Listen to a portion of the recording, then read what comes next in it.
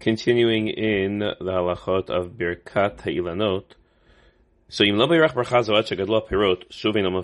you didn't make the bracha, you didn't recite the bracha until there are fruit on the tree, you can no longer make the bracha. It can only be said while there are flowers, but not fruit yet. And we're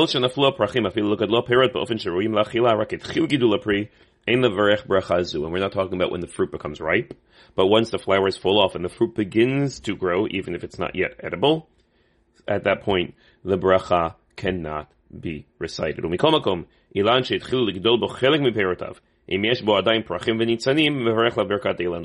He says here, however, if the tree has both, it still has some flowers and has some fruit, you could still say the bracha. Again, in South Florida, this becomes particularly relevant because the trees usually start to bear fruit earlier in the season, and so we will find trees that have both flowers and fruit. This is an important halacha.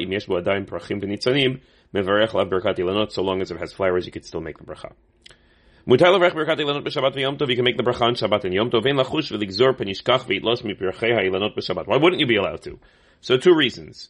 One might be you're concerned, you make a bracha, somebody may come to pick a flower. We're making the bracha on the flowers. So he says, he says that's not an issue.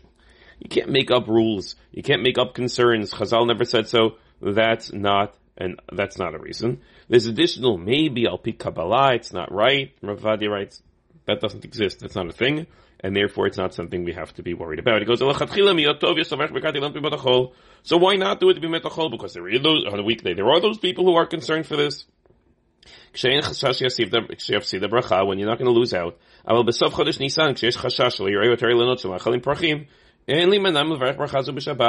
But if you think otherwise, if you don't do it now, you'll miss out. So then, you don't have to, there's no reason not to make it on Shabbat.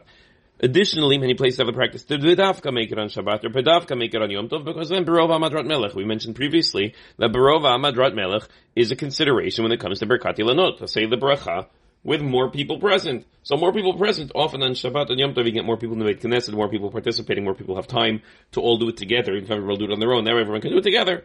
So there's another reason to do it on Shabbat and Yom Tov. And lastly, Suma Le'Varech Birkat Ilanot, someone who's blind doesn't make the bracha because someone you see the flowers and he can't see. Somewhat of a debate, is it knowing that the flowers is there? Are you thanking Hashem for the fruits? He enjoys the fruits as well. So it's probably best for him to hear someone else making the bracha, he can answer Amen. But Vadai, if you're wearing glasses, so that's considered to be sight. You're seeing those flowers the same way as someone without seeing those flowers is making that bracha. And therefore, just because you wear glasses doesn't mean you should not be reciting Birkat Ilanot. Have a wonderful day.